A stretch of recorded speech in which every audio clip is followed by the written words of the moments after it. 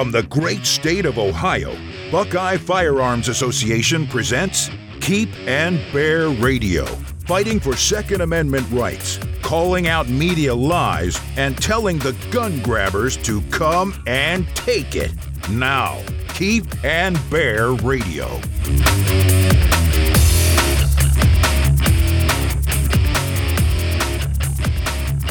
Constitutional carry is sweeping the country. Ohio and other states seek to limit the power of government during emergencies.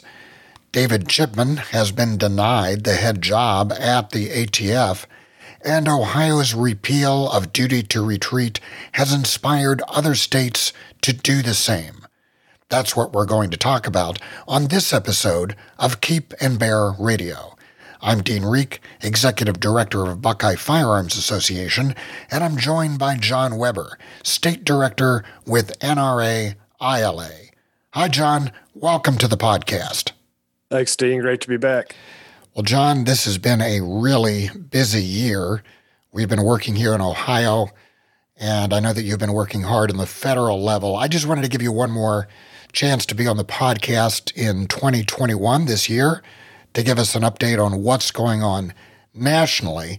One of the big things that's happening just everywhere is constitutional carry, and we're trying to deal with that here in Ohio, but it's happening in a lot of other states. Now, my understanding, John, is that we have 21 states that now officially have some form of constitutional carry, permitless carry, whatever you want to call it, and 5 happened just this year. Which states got constitutional carry this year? Yeah, that's right. 21, 5 this year, including we added this year Iowa, Montana, Tennessee, Texas, and Utah. So it's moving quick. 5 in a year, 21 total. This is a real movement. It's not just a group or multiple groups pushing a piece of legislation. It's also a true grassroots movement right now. You're seeing it spread around the country.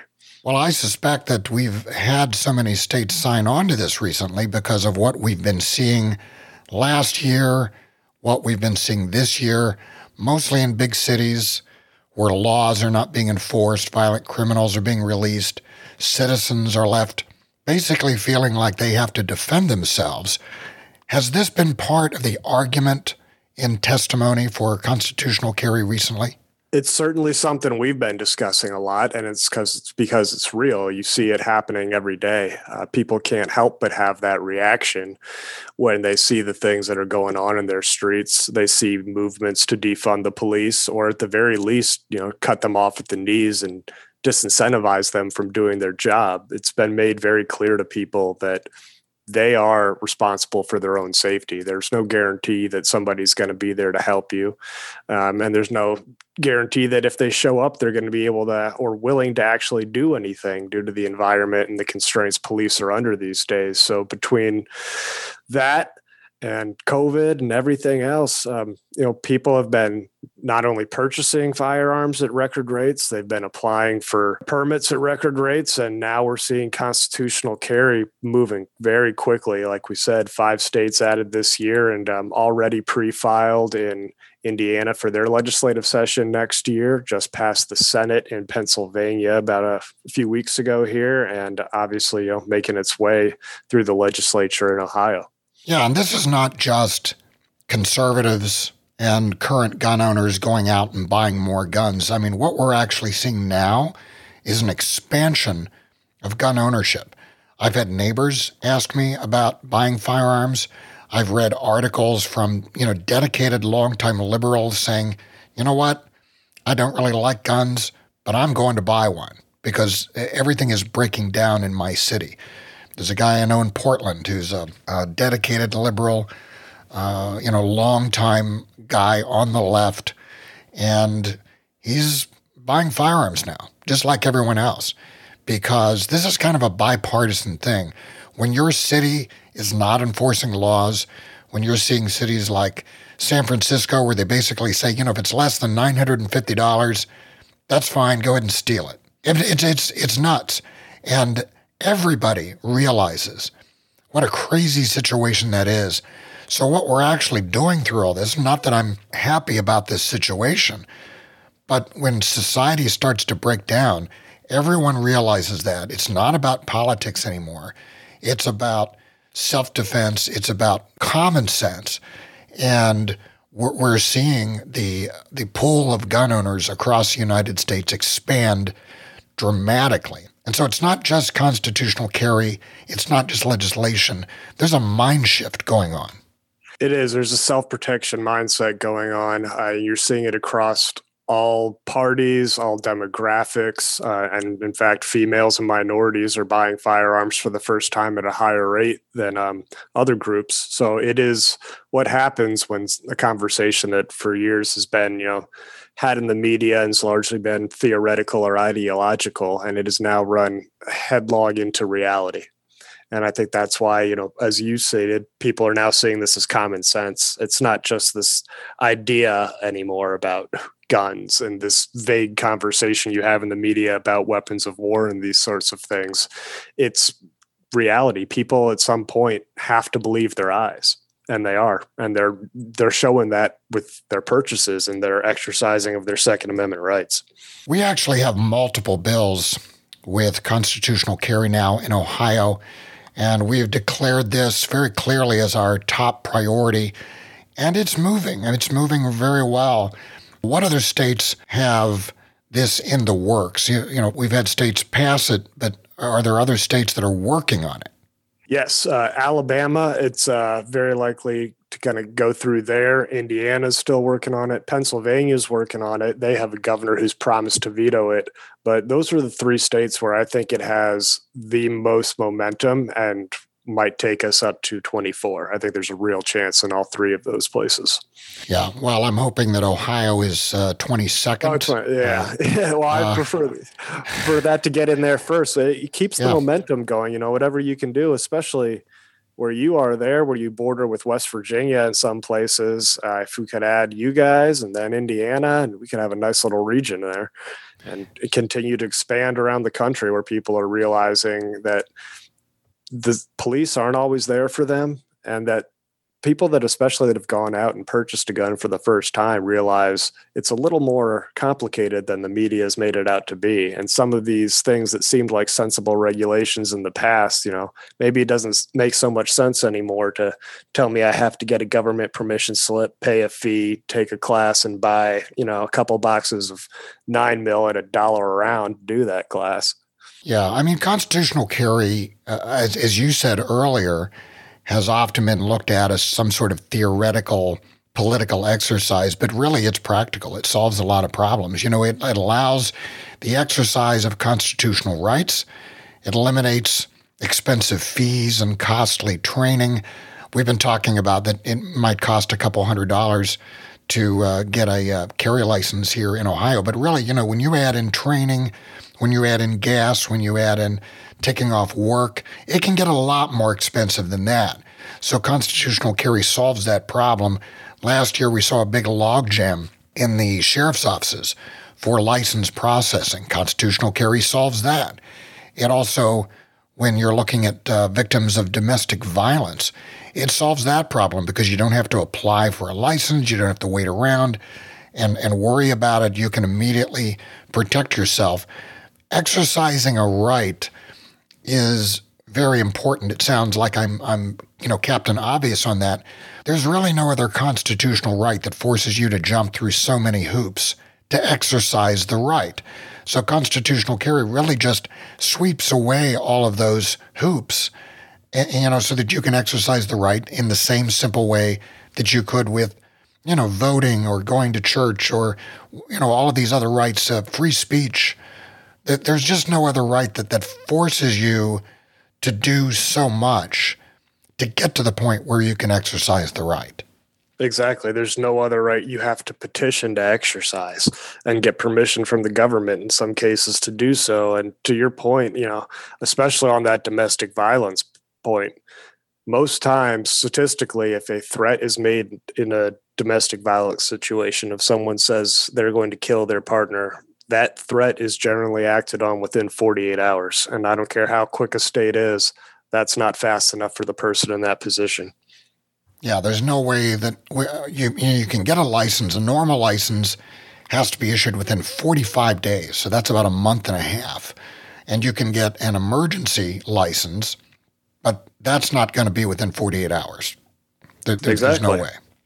And that's who this type of legislation is for, and for the people that have a hard time coming up with the money, the time to go petition the government for their rights, and all of the things that we've heard about what would happen if we remove this licensing requirement. The same things we heard when concealed carry was first moving across the country, the Wild West, the blood in the streets. Well, now at 21 states, and with FBI data for a few years to look back at these states, none of those predictions have come true. Not in the least bit. In fact, murders, violent crime has been flat or gone down in a lot of these states. Police officers aren't being killed. It has not been at all the problem that they say it is. It's just allowing people to exercise a right, and responsible people do so responsibly. Well, we have blood in the streets, but it's not because of passing legislation. It's because laws are not being enforced. I mean, there are cities that have a higher murder rate last year in 2020 or in 2021 than they've ever had before. Columbus, Ohio is one of them. And, that they're breaking records. So we have blood in the streets, but it's not because we're passing gun laws. It's because we don't enforce the laws that are already on the books. It's exactly what we've been telling them for years. Enforce the laws. Like, don't rob people, don't murder people, don't rape people. Enforce those laws. And once you put people in prison, keep them in prison. Don't let them out. I mean, it's just insane what we're seeing going on across the country. We're seeing exactly what we've been warning about in very stark detail across the country. And the places where we do see blood in the streets, the most blood in the streets, is usually places where the right to bear arms is most restricted. Yeah. It is so obvious. I'm not sure why everyone can't see it, but I think that a lot more people can see it now, and that's why constitutional carry is moving. There's another concept that's moving, and this is one of our top two priorities beyond everything else, and it's what we've been referring to as the emergency bills, or limiting government power in declared emergencies. So constitutional carry and these emergency power bills are our two biggest priorities. John, can you explain what these bills are about? We've covered it on this podcast, but it's a little bit more complex than constitutional carry. It is. The emergency powers legislation is a guardrail. It is a safeguard. It is a constraint on the government. And it's also a kind of a piece of more long view legislation, I would say, as compared to constitutional carry, whereas if we pass that, you'll feel the effects immediately. Right now in Ohio, you didn't have a huge problem during COVID. Governor actually was relatively reasonable with regards to Second Amendment rights. Places, though, like Michigan, we saw them shut down firing ranges, gun stores, and we saw efforts like that all throughout the country, not just on the state level, but on the county and local level. Overzealous county commissions, those sorts of things, using this opportunity, because you can't let any opportunity go to waste, to gather more power for themselves by restricting the rights of their citizens. So this type of legislation sets up clear limits on what the government is allowed to do and not allowed to do in a state of emergency, and basically says you cannot do anything regarding the lawful sale of firearms or the exercising of that right, whether it be at a firing range or, in the case of the Ohio bill, also life-sustaining activities such as fishing and hunting. Yeah, I mean, it's pretty sweeping. In fact, when BFA initiated this idea last year, and we were talking about it, and then we got together with you at the NRA, and we talked to the National Shooting Sports Foundation, and we cooperatively wrote these bills. And, we had amazing cooperation from Scott Wiggum in the House and Tim Schafer in the Senate. Those are the sponsors of these bills. I mean, we held a press conference. We announced the bills simultaneously in the House and Senate, and it was really what I would look at as a master class in how good legislation should be introduced. And these bills are the most comprehensive, the most sweeping bills of their kind anywhere in the United States. Because when we were originally talking about it, I said, if we're going to do it, let's do it right. Let's cover every essential activity that might be infringed in an emergency. And we're not just talking about something like the pandemic. We're talking about natural disasters, terrorist attacks, weather events, basically anything. You had referred to, not letting an emergency go to waste. I think you were referring to Rahm Emanuel's quote.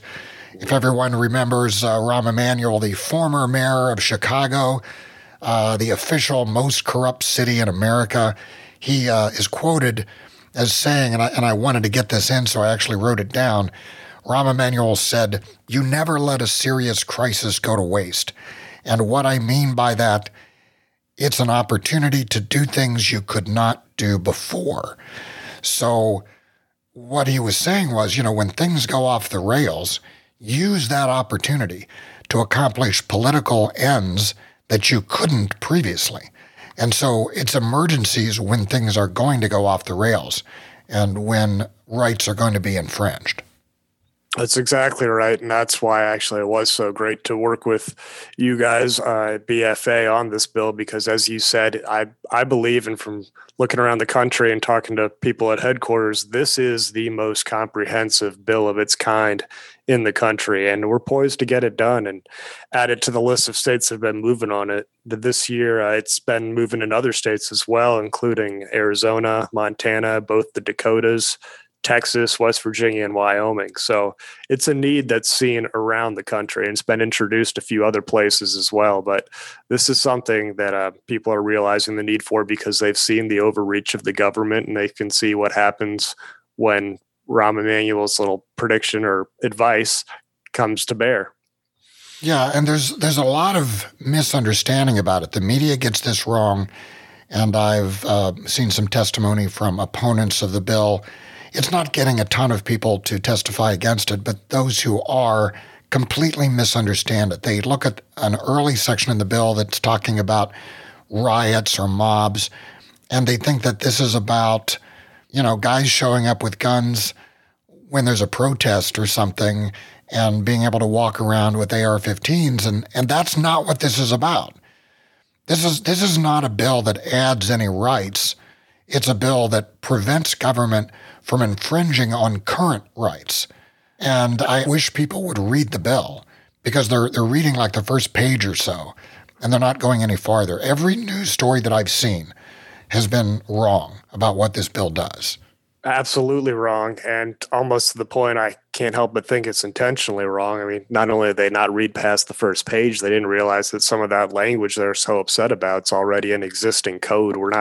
We created nothing new here. We didn't change the use of force. We didn't, like you said, create any new rights or expand anything. We put guardrails on and protected people's constitutional Second Amendment right and constrain the government. That's all we're doing here. We're not trying to expand it any more than that. We're not mandating that gun stores have to be open or that people can run into crowds with guns or anything like that. We are trying to protect people's ability to exercise their right and limit the government's ability to take advantage of these crises to consolidate their own power and restrict these individuals. That's what this kind of legislation is about. And the other thing here in Ohio, what a lot of people don't understand is that every city has buried somewhere in their ordinances powers for the mayor or for the city manager where they can do things in an emergency with firearms. And it's a loophole around preemption here in Ohio. So in my hometown, I got them to change that. But, Ohio is a pretty good-sized state. We have 11.7 million people. There are somewhere around, 2,300 cities, villages, and townships, something like that. And there's no way we can go city by city and change the ordinances. So this bill basically will solve problems all over the state on the issue of preemption, at least during emergencies, and prevent something bad from happening. So, this is a very impactful bill. As you say, we're not going to feel it, the day after it passes, but future generations are certainly going to feel it because it will have the force of law at a time when they really need the government to back off and allow people to exercise their rights. That's exactly right. Back off, allow people to exercise their rights, and also, if there really is a crisis that severe, maybe focus on the actual crisis instead of trying to clamp down on people. This is just one thing you know right off the bat. Don't spend time exploring how to mess with us. You can't do it. Deal with the disaster at hand. Right, exactly. So another big thing that happened, and we reported on this, but with the NRA, you guys really dealt with this head on, and this is this whole thing with David Chipman, and he was nominated to be the head of the ATF. Now, this was a guy who was an ATF agent. He quit his job, went to work as an advisor, a senior policy advisor for the Giffords Organization, which is one of the biggest gun control organizations in the country. And he was really very anti-gun. I think a lot of this didn't come to light until people started looking into his background. And the NRA really led the effort to prevent that nomination from going through. Do you want to walk us through what the NRA did to prevent this guy from heading up the ATF? Yeah, well, we did a number of things. We did over 75 events throughout the country in states and workshops to educate people on the matter, to activate them, to put in comments and contact the representatives and senators on it. We ran TV ads in some of these key states as well. We did op-eds and radio interviews and things all over the country to kind of get the word out on this guy, because he is a zealot. He is an ideologue, and he is someone who has no place heading an agency. I mean, him being head of the ATF would be like a pharmaceutical executive being put at the head of HHS. How would people react to that? Or you being made head of the ATF? How would people react on the other side, react to that? To put somebody that is so toxic and opposed to the very people they're supposed to regulate up for a position like this shows the contempt that they have for gun owners and the Second Amendment right. I mean, it was every bit as brazen as putting an avowed communist up to be comptroller of the currency. But those are the kinds of things we're seeing at the federal level. Chipman, he also didn't do such a great job while he was at the ATF. There were a number of complaints about his job performance there, even complaints of racism coming from him, but that didn't stop the Biden administration from trying to force his nomination through. And in his performance up there on the Hill, I can tell you, he said he wanted to outlaw and ban our AR-15s, but refused to tell Congress what an AR-15 was. So you have that sort of vagueness and that sort of hatred coming from somebody who wants to lead a regulatory agency. It's completely unacceptable. So we threw everything we had at that effort, and fortunately, we were successful in that. Yeah, and how does that work? Because when the ATF does something like this, they put a survey out, or they invite comments on it. Can you explain how that process worked? And we told people to go to the website and make their own comments. So they were collecting comments from people all over the country, but I'm not sure that everyone was really clear on how that process works. What exactly was that, and how did that factor into him being nominated or not nominated, or just how did that work?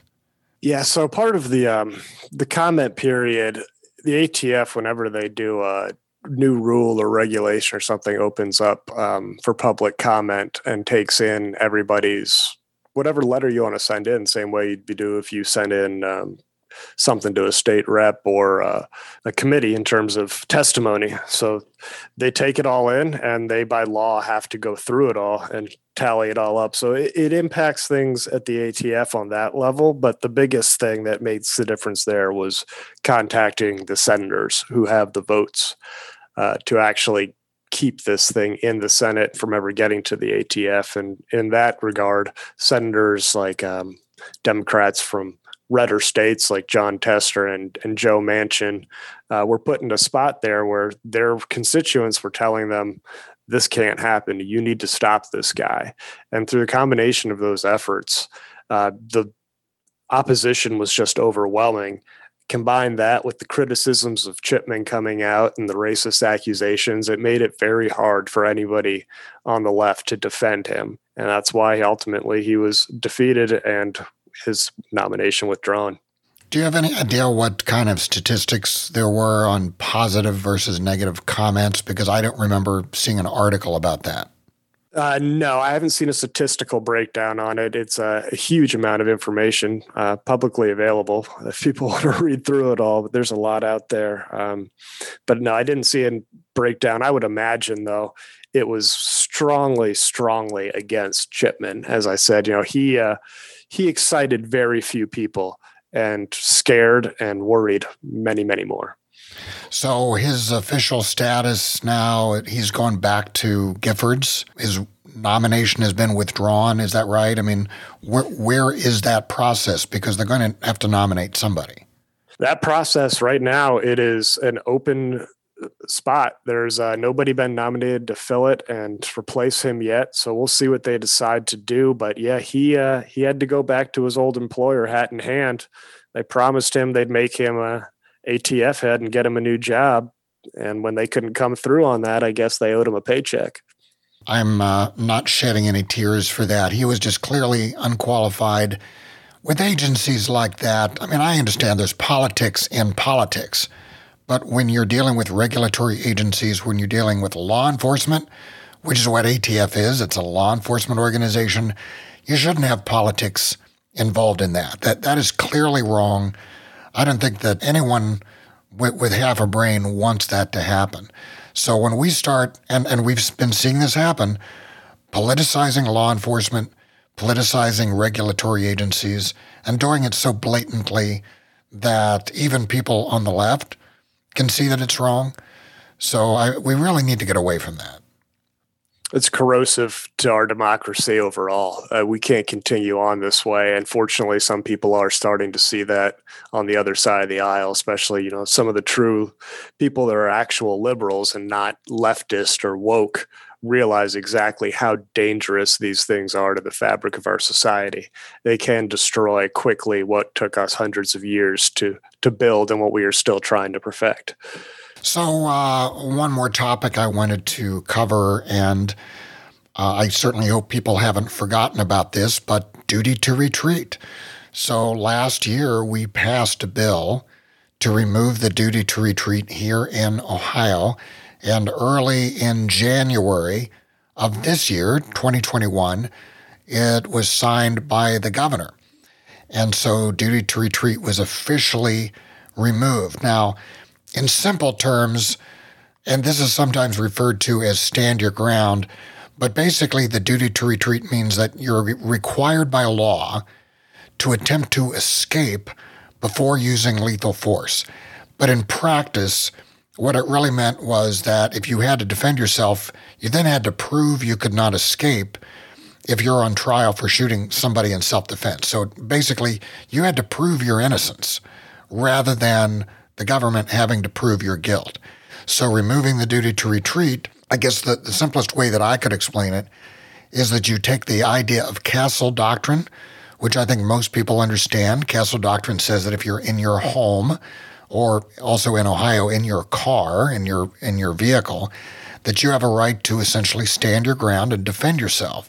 So the idea of removing duty to retreat takes that concept and applies it everywhere you have a legal right to be. So basically, you have castle doctrine everywhere.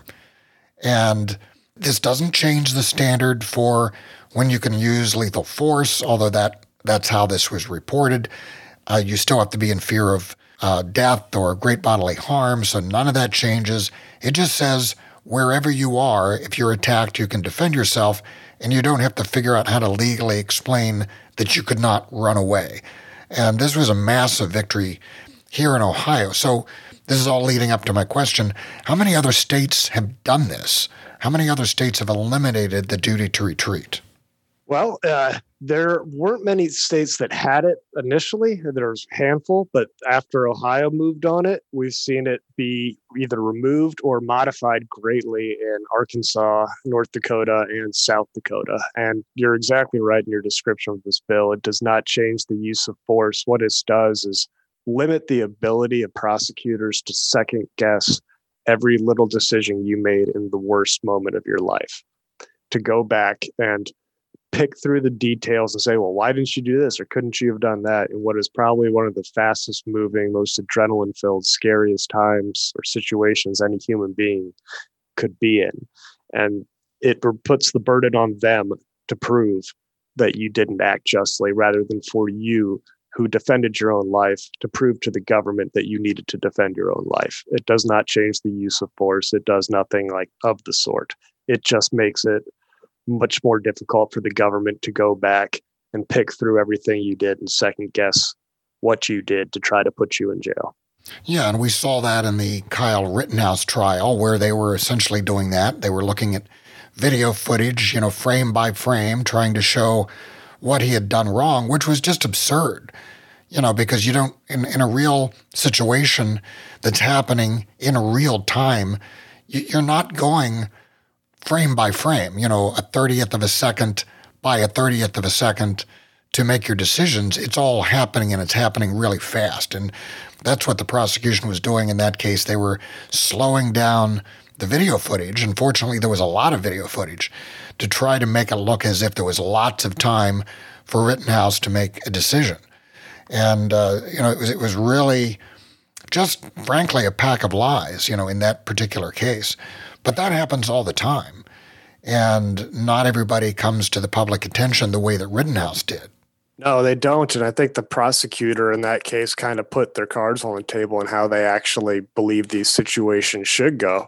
I mean, he essentially got to the point of saying, you're not allowed to shoot to somebody unless they've shot you. I don't care if they're pointing a gun at you. I don't care if they're swinging a piece of metal or a skateboard at your head. You're not allowed to shoot until you've been shot, was basically what they were saying. And that's absolutely anathema to everything pre-existing in law and everything we know about self-defense in this country. You don't want to be a victim. You get to defend yourself when you're threatened, not after you've become a victim. Yeah, and I just want to be clear in case anyone is confused by this. This passed in Ohio, so we've eliminated the duty to retreat. If you have to defend yourself and you have to go to court over it, you no longer have to prove that you couldn't escape. That is no longer part of the court proceeding now. The state has to prove, if you claim self-defense, the state has to prove that you did something wrong. So Justice Castle doctrine gives you the benefit of the doubt when you claim self-defense in your home.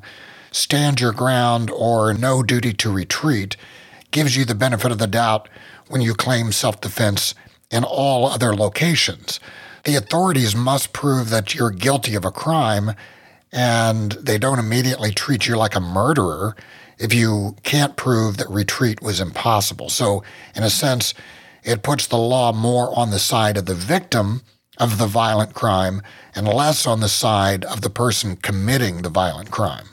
Exactly. And you need every advantage you can get if you're in a situation like that. That's the way most of our laws are structured and the way it should be. But the amount of time, that's the thing people need to think about too. It's not just what happens to you in court. It's whether or not you end up in court.